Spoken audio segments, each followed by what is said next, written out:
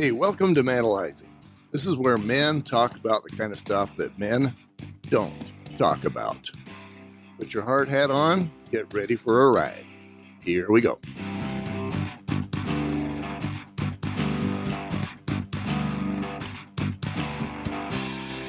Hey, it's Garth. In this episode of Manalizing, this is a special episode. I'm interviewing not a man. This amazing woman is named Jordan Ricks Hanks, and she has cancer. And it's bad. And she's handling it. She's addressing it in words that I can't describe. I probably shouldn't even try because I wouldn't do it justice. But we can learn, we as men, from her how to manage when our wives or when someone's very close to us has these kinds of issues. Listen up. This is good stuff. I know my voice projects, so I try to go just a little farther away. But Okay, let's get started. okay, great. I don't even know your name. My name is Jordan Ricks Hanks. Jordan Ricks Hanks. You got it. And you came to my home, and that's where I met you, about a half an hour ago? That's right. Something like that. That's right. I recognize something in you, and Julie loves you to death.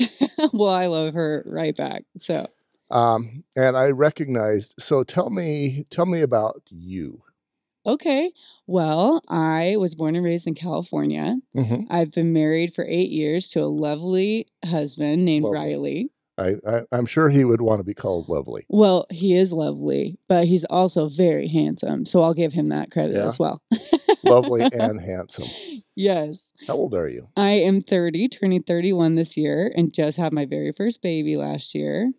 Nice. And Congrats. My fun surprise with my baby was not actually the baby, but that I have cancer. And so I've been doing that, fighting that battle, and winning as much as possible, taking the wins where I can find them. Tell me about the cancer. So my cancer is a very special cancer because it's a genetic cancer that affects only 1% of the entire world population. 1%. 1%.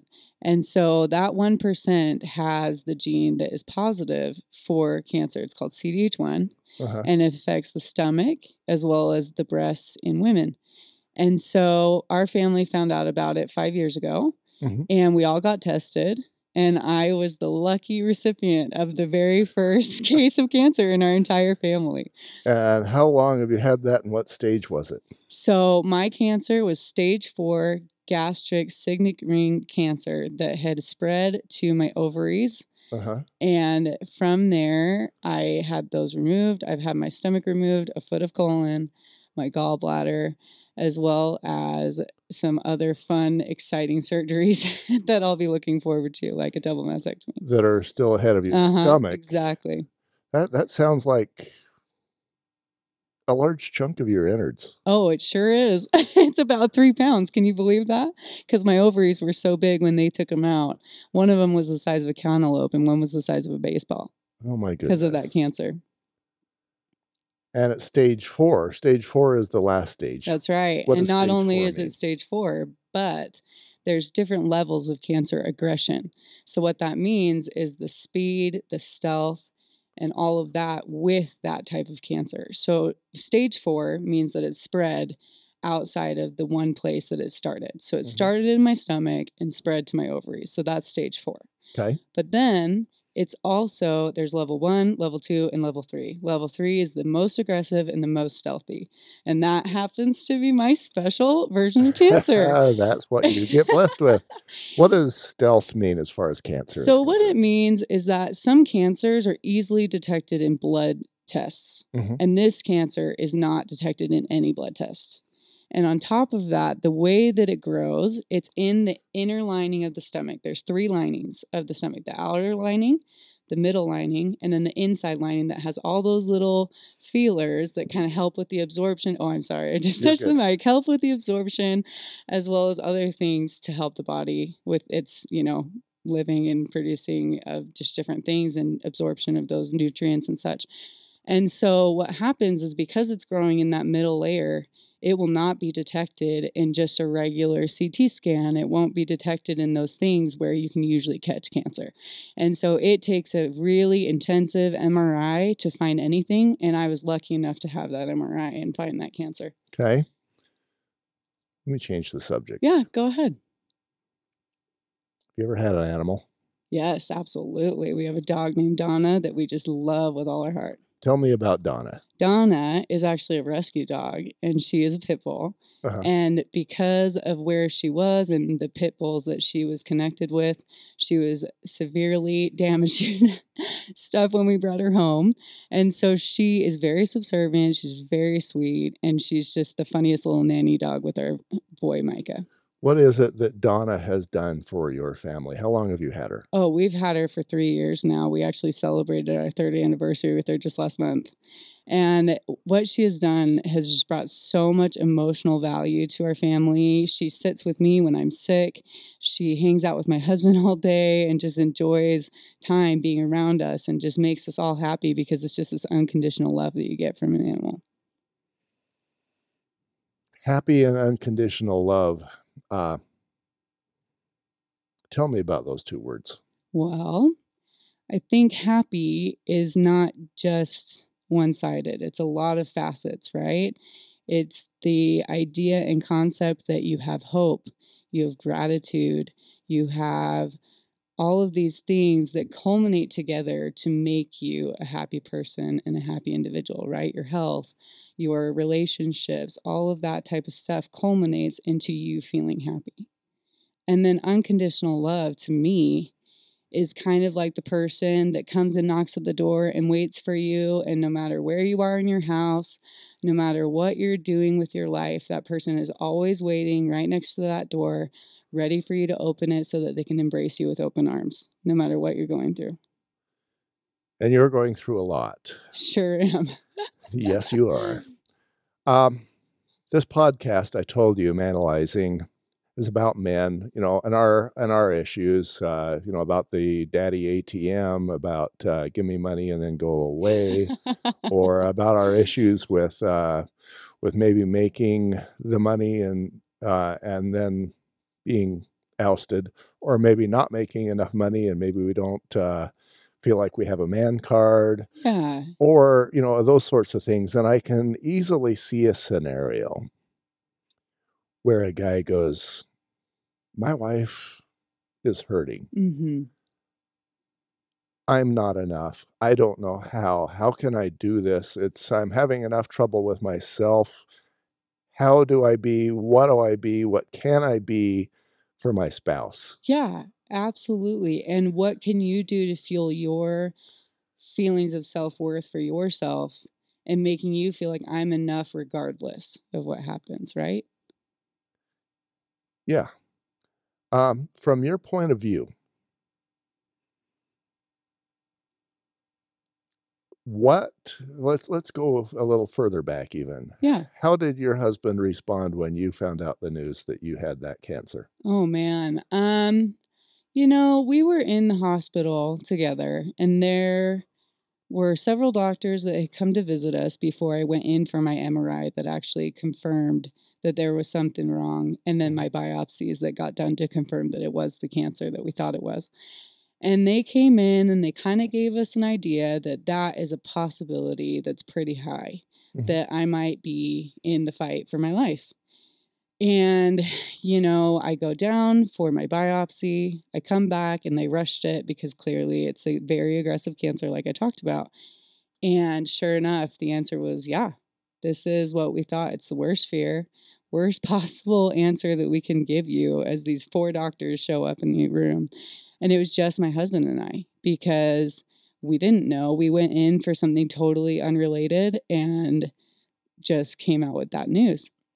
And so the doctors left the room and it was just initial shock. It was just, wow, everything that we thought was possible is coming crashing down. And this is something that we're going to have to deal with. And this is our reality now. And so I think there were tears shed for, a few minutes, 10 minutes. But then it was very unique because we had this very overwhelming, peaceful feeling come over both of us, where we were able to just say, you and I are going to make the decision together to fight this. And because we have each other, we'll figure it out. Even if we go into survival mode for several months, even if there are times where we feel like we can't make it, because we have each other, we should be able to fight this and get through it. And so that was, at first, right? But then life hits and life happens, and all these little things come into play, like his job, our baby that came 4 weeks later and was in the NICU for 40 days, and we're having to drive back and forth to visit him while I'm throwing up in the car. There's a lot of things that were these facets that came together of, just chaos, right? The chaos ensues. And you're just like, what am I going to do? What was he going to do? And it was just a lot of questions that came up that we weren't ready to, deal with and handle because we didn't know what those questions were yet. And so that's when the struggle really hit. It wasn't that initial moment when we found out, but it was months later when all of that kind of hit reality, right? So here's this scenario. Yeah, He is taking care of you to the best that he can take care of you. exactly. And sometimes he wins and sometimes he loses. Exactly. Who did he go to? That's where it was hard. I think that he felt like there weren't people that understood his situation. And so a lot of it he bottled in. I mean, there's a few things, right, where it's like you have this friendship level where you kind of broach on one or two subjects. But for men, you don't go into that full, knockdown, drag out of everything that has happened, right? It's kind of this surface level of, yeah, there's been a few things that are really hard, but we're just like getting through it instead of really being able to communicate those feelings. And so it's hard because those breakdowns happen because you're not going to be able to carry that load. And it's really hard. How many, your network of support? Yeah. How big is it? Oh man, we're very, very, very fortunate. We have so much extended family, so many really close family friends, as well as our work families. I mean, both of us have worked for now almost 10 years at our companies, and we had those levels of support too, right? But those levels of support are all varied. But we had a great support network. Yeah, and when I asked that question, I meant yours, not we. See, okay, now we're getting to the real stuff. Uh-huh. So, yeah, I think that with Riley, he's a type of guy that values quality over quantity. Okay. He doesn't need 50 friends. He doesn't need to have a relationship that is super deep with everybody. Right. And I would say that his support network of being able to communicate his feelings and that type of network, there's a seldom few, maybe two or three. That's what I mean by that support network. It might be there, but it's not at the level or the quality that you need in that moment. Does that make sense? So yours personally, would you say you've got friends to talk to in numbers of 10, 50, 100, or 1,000? I would say for people that I talk to about everything, just deep dive into all the nitty gritty, right? I would say there's maybe 3 or 5, right?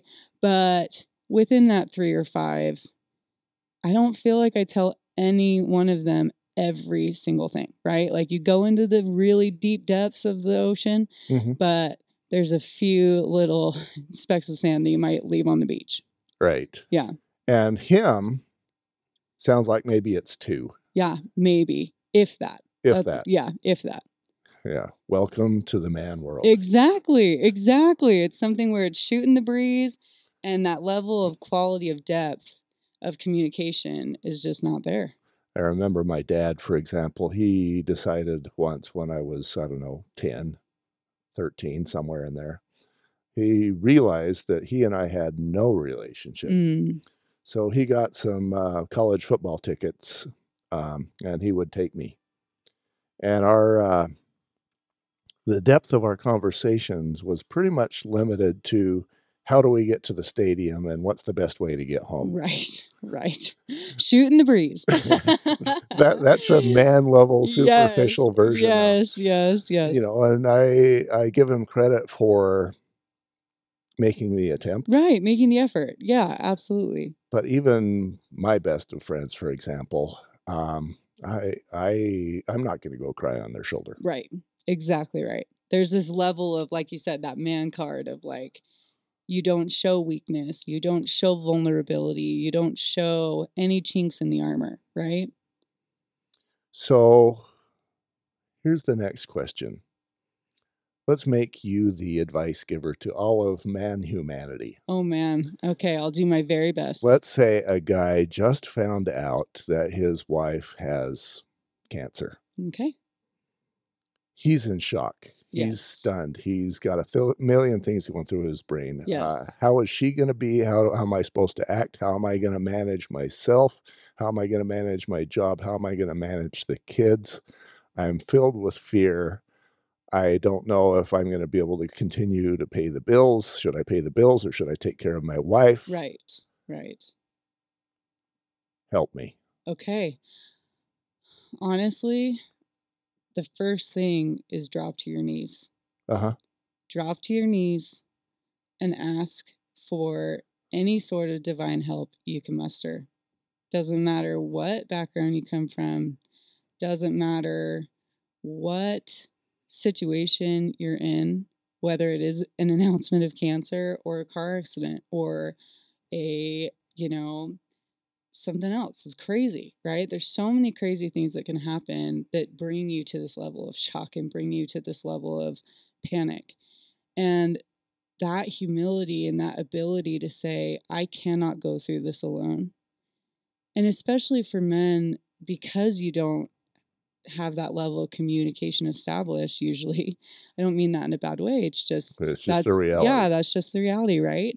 And because that established communication isn't there, if you are willing to just talk it out to the air or to your God or to the universe, just letting those feelings out and allowing yourself to feel them and allowing yourself, I always call it an emotion party for myself. And I've had Riley kind of join me in these emotion parties, right? Because if you don't allow yourself to feel it, you're going to bottle it deep down as far deep as you can get it. But what happens with all that pressure of trying to shove it into the box that you want to put it in, that pressure is going to exponentially affect you in 2 months or 3 months or a year or 10 years. And being able to just voice how you're feeling, no matter what, that's going to make a big difference because you're allowing yourself to say it out loud. And saying it out loud is very powerful. So I would say that.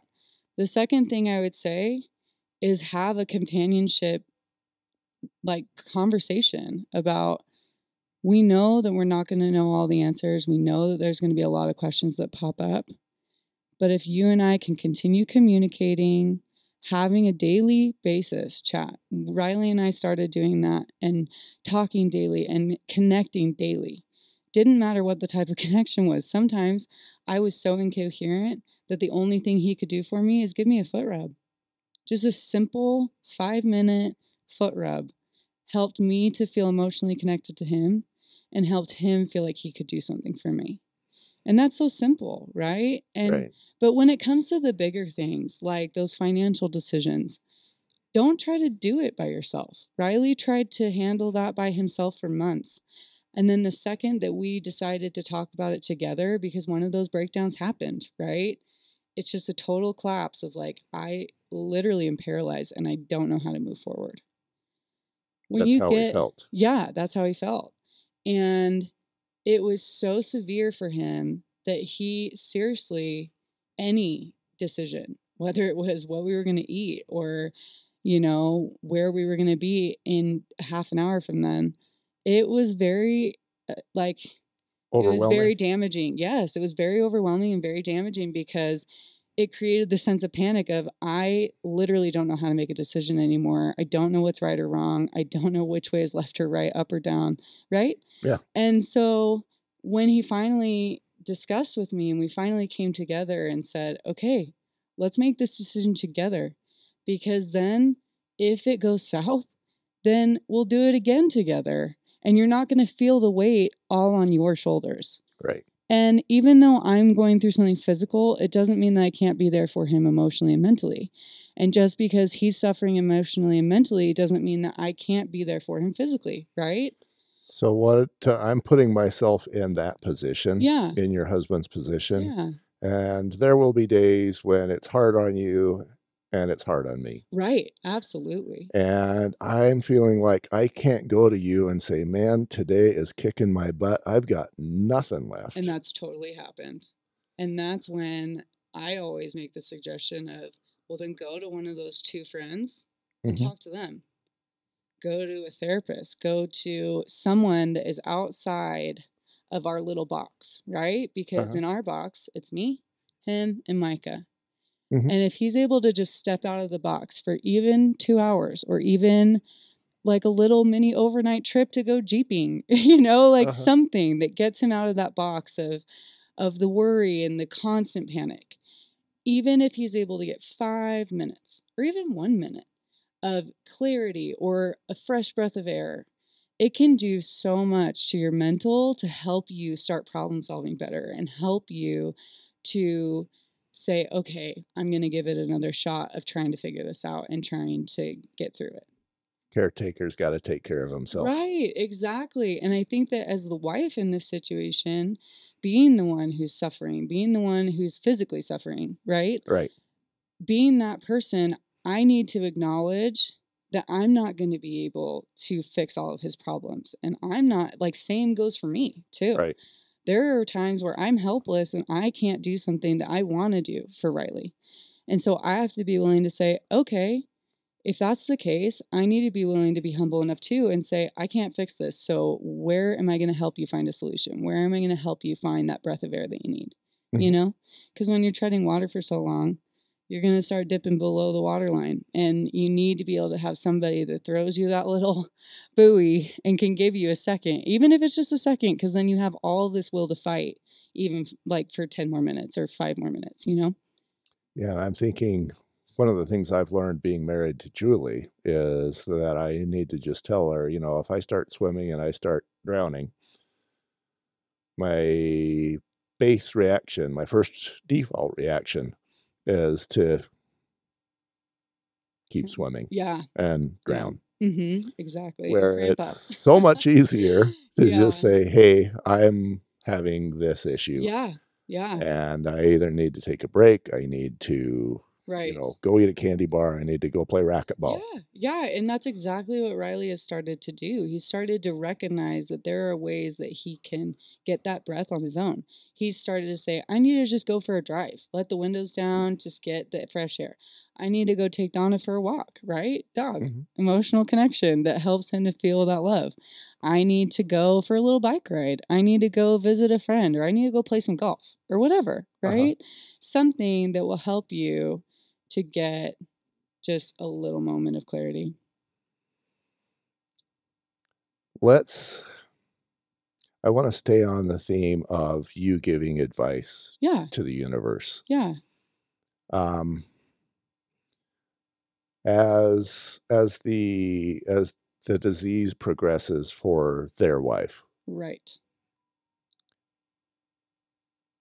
how would you ask them to be in addition to what you've said? You know, Riley and I had a really long talk about this because we had to discuss the idea of what if you're not here, Uh-huh. and you have to address it because with severe situations like that, it's always a possibility. That's always a chance that Uh-huh. that is your reality as a couple.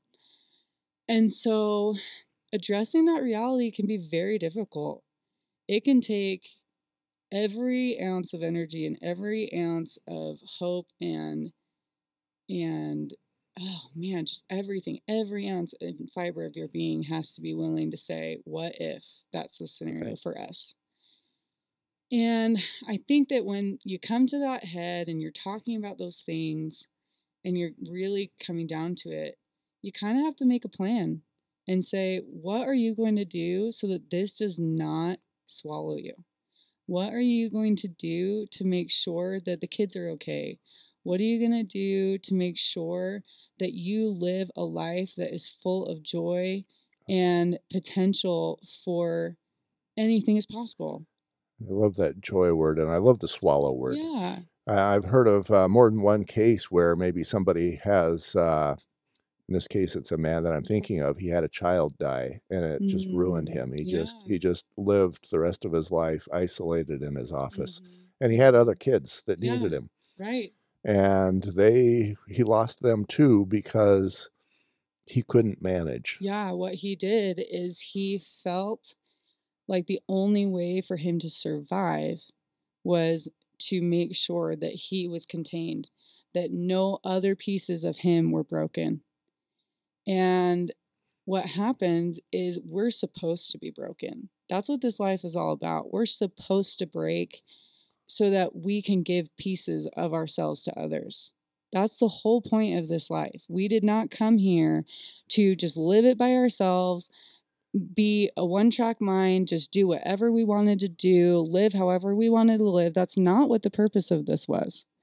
The purpose of it was to allow ourselves to let people in and to give of ourselves to others when they need somebody else to let them in. I love that. And yeah, And I every word I'm hearing you say is golden, and I wanna let you talk as long as you can, but I have to insert this. yeah, yeah, So here is the guy, and you say, um, she's broken, he's broken. yeah, And you said the purpose is to it's okay to be broken, it's part of the plan. yeah, And part of his brokenness is to recognize that he's broken and that needs to let down the man walls yeah, and let somebody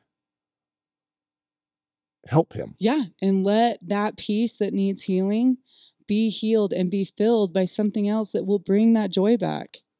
Because joy is something that is long lasting. Happiness comes and goes, Right. but you can't focus on happiness. You have to focus on a long lasting amount of joy.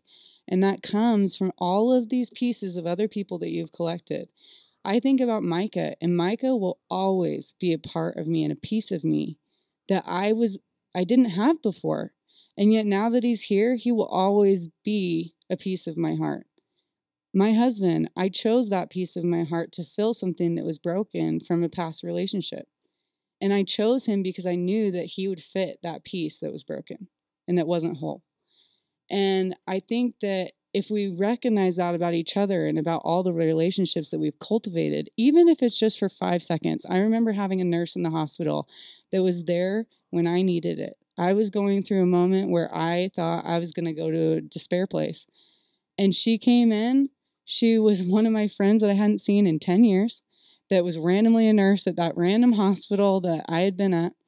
And she came in, she took my blood, we chatted for 10 seconds, and yet that was the lift that I needed at that moment. And that was that little piece of me that was starting to break that I was able to fix and replace. You said the word despair, and I've met people who, like one guy, he's in a wheelchair, Right, and he is all kinds of angry at life, at God, at himself, at everything. right, right. And I asked him about that. I said, "Why would I not be angry? I'm in a wheelchair. Mm. Why are you not angry? Why are you not despairing?" Because instead of asking why me, I ask why not me? Why is it that somebody has to go through a horrible car accident where they are the only family member that has survived and I didn't have to go through that? Why is it that one of my very, very dear friend's moms got in a car accident and lost, or a accident where it was a collision of a person in a car? She lost both of her legs from the knee down. Why is it that she had to go through that and I don't have to go through something hard and difficult? That's why I say that's the purpose of this life. We are all meant to go through something that allows us to have such deeper empathy for other people. We see somebody that's struggling with something that's physical, we're able to say, I've struggled with physical issues. When somebody is struggling with a mental issue, they're able to say, I have been where you've been. And I want to be there for you. How can I be there for you? What would we do if we all were walking around and just didn't have to go through anything hard? Would we need anyone? Would we have to communicate with anybody else? We wouldn't. We'd all be just walking around and just paying attention to only our needs and being very selfless and or selfish, not selfless.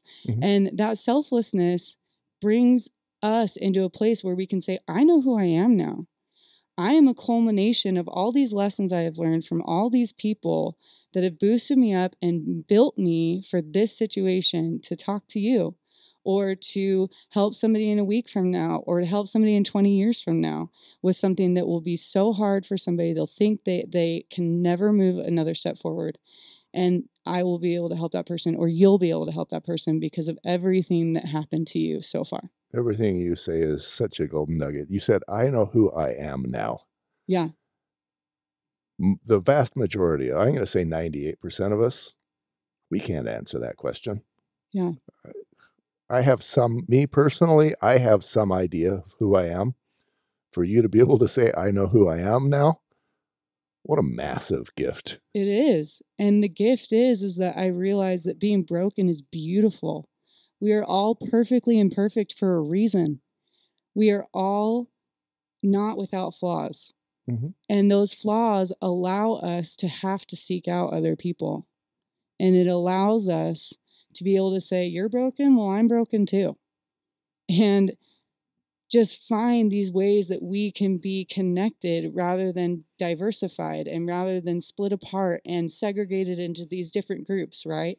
Well, I've never had a problem, or I have, X amount of money, so I don't want to hang out with this group, or I have, these struggles of my own, so I don't want to bother with your struggles. How sad is that? Right. How sad is it to live in a world like that? Where we aren't willing to step out of ourselves and say, I want to help somebody else. I want to be there for somebody else. Let's say that God decides to take you. Yeah. Some number of months or years down the road. Yeah. And he's going to take all of us. Yeah, that's true. Yeah, we're all going to the same place. Yeah. And you and I both know that we just change. We don't end. What's your advice to your, I'm trying to decide whether I should ask husband or children first. You choose. Yeah. Well, okay. So something that I have actually been trying to do, because I know it's a possibility, and I accepted that the second that I got the diagnosis. And for me, what I have tried to do is cultivate as many memories as humanly possible. Cultivate these memories of mine. Write down all these memories that I've had since the day that I found out I was pregnant. Cultivate all of these memories of funny things that Micah has done, or funny conversations that Riley had about trying to name Micah, or, just funny things that will help him feel connected to me, even though I'm not there. Help him to know you. Yeah, to know me, even though I'm not with him, and talk to all of my family members and help them to be there for my kid by establishing these relationships before I'm gone, or making sure that I talk to people about my husband and say, you need to be there if I'm not there. I'm putting the responsibility on you so that you know that this is something where you're going to need to take care of him. And when he's having a down day, you're going to be the one to be there. And establishing these things before you're gone, right? Writing a letter to my son, writing a poem for my son. I wrote a poem for him just to say, this is how I felt about rocking you every day and about being there as your mom in the only way I could. But I was able to be your mom, and I loved you so much that I was willing to do anything I could do to be there for you. And no matter if I'm here or not, I will always be with you, and you'll always be with me. And that's all that matters.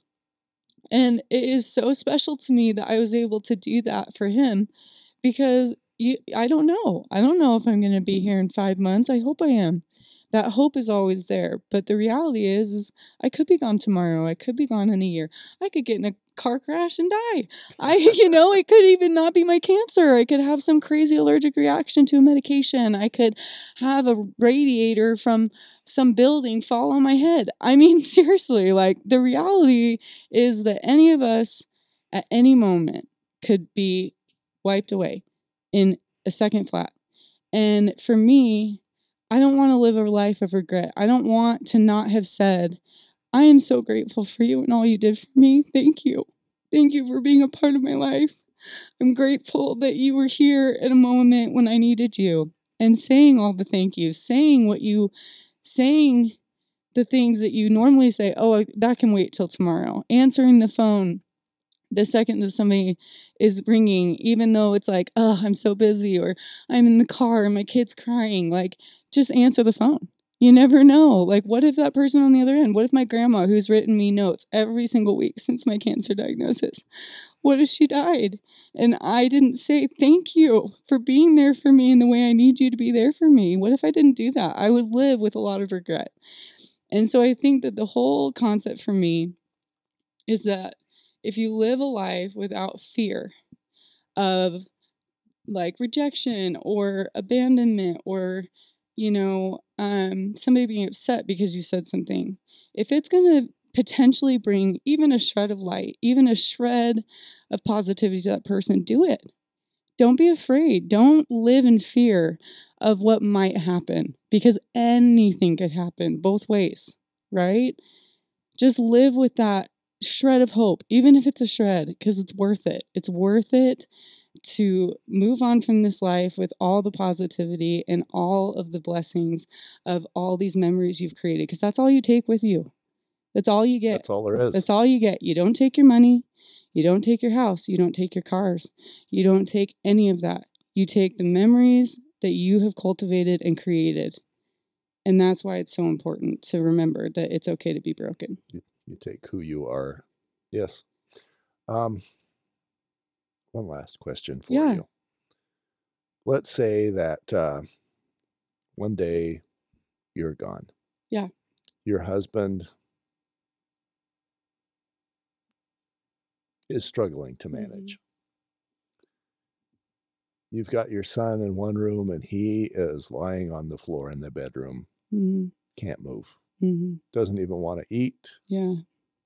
Doesn't want to do anything. And I'm gone. And you're gone. What's your advice to him? My advice to him, and I would be giving it from the other side of wherever the other side is, I would be saying, you have things to live for. Find 3 things to be grateful for right now and pick yourself up off the floor and take one step. Take one step. That's it.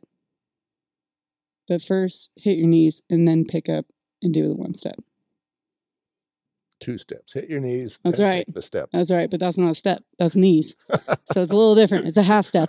Okay. It's 1.5 steps. But I think that that's the only thing that gets me through a day that seems like it's pitch black. I poke a hole in the pitch black with the thing I'm grateful for. The fact that I'm breathing air. The fact that I have a wonderful husband. The fact that I have this beautiful baby that I get to be a mom to. The fact that I'm able to walk down the street in a country that is free. The fact that I'm able to have a house that I get to live in. The fact that I'm able to drive down the street and wave at somebody. Just the fact that I have a choice in my life to wake up and either spend the day making quality memories, or I can choose to do something else, but I have the right to choose. And that can be something that you're grateful for. For your son, what's your advice to him? Just make the most of what this life has to offer. Allow yourself to learn from the mistakes, because the mistakes are how you progress. If you don't make the mistakes, then you're not going to be able to learn, and you're not going to be able to grow, and you're going to hinder your development. You're going to look back and say, I wish.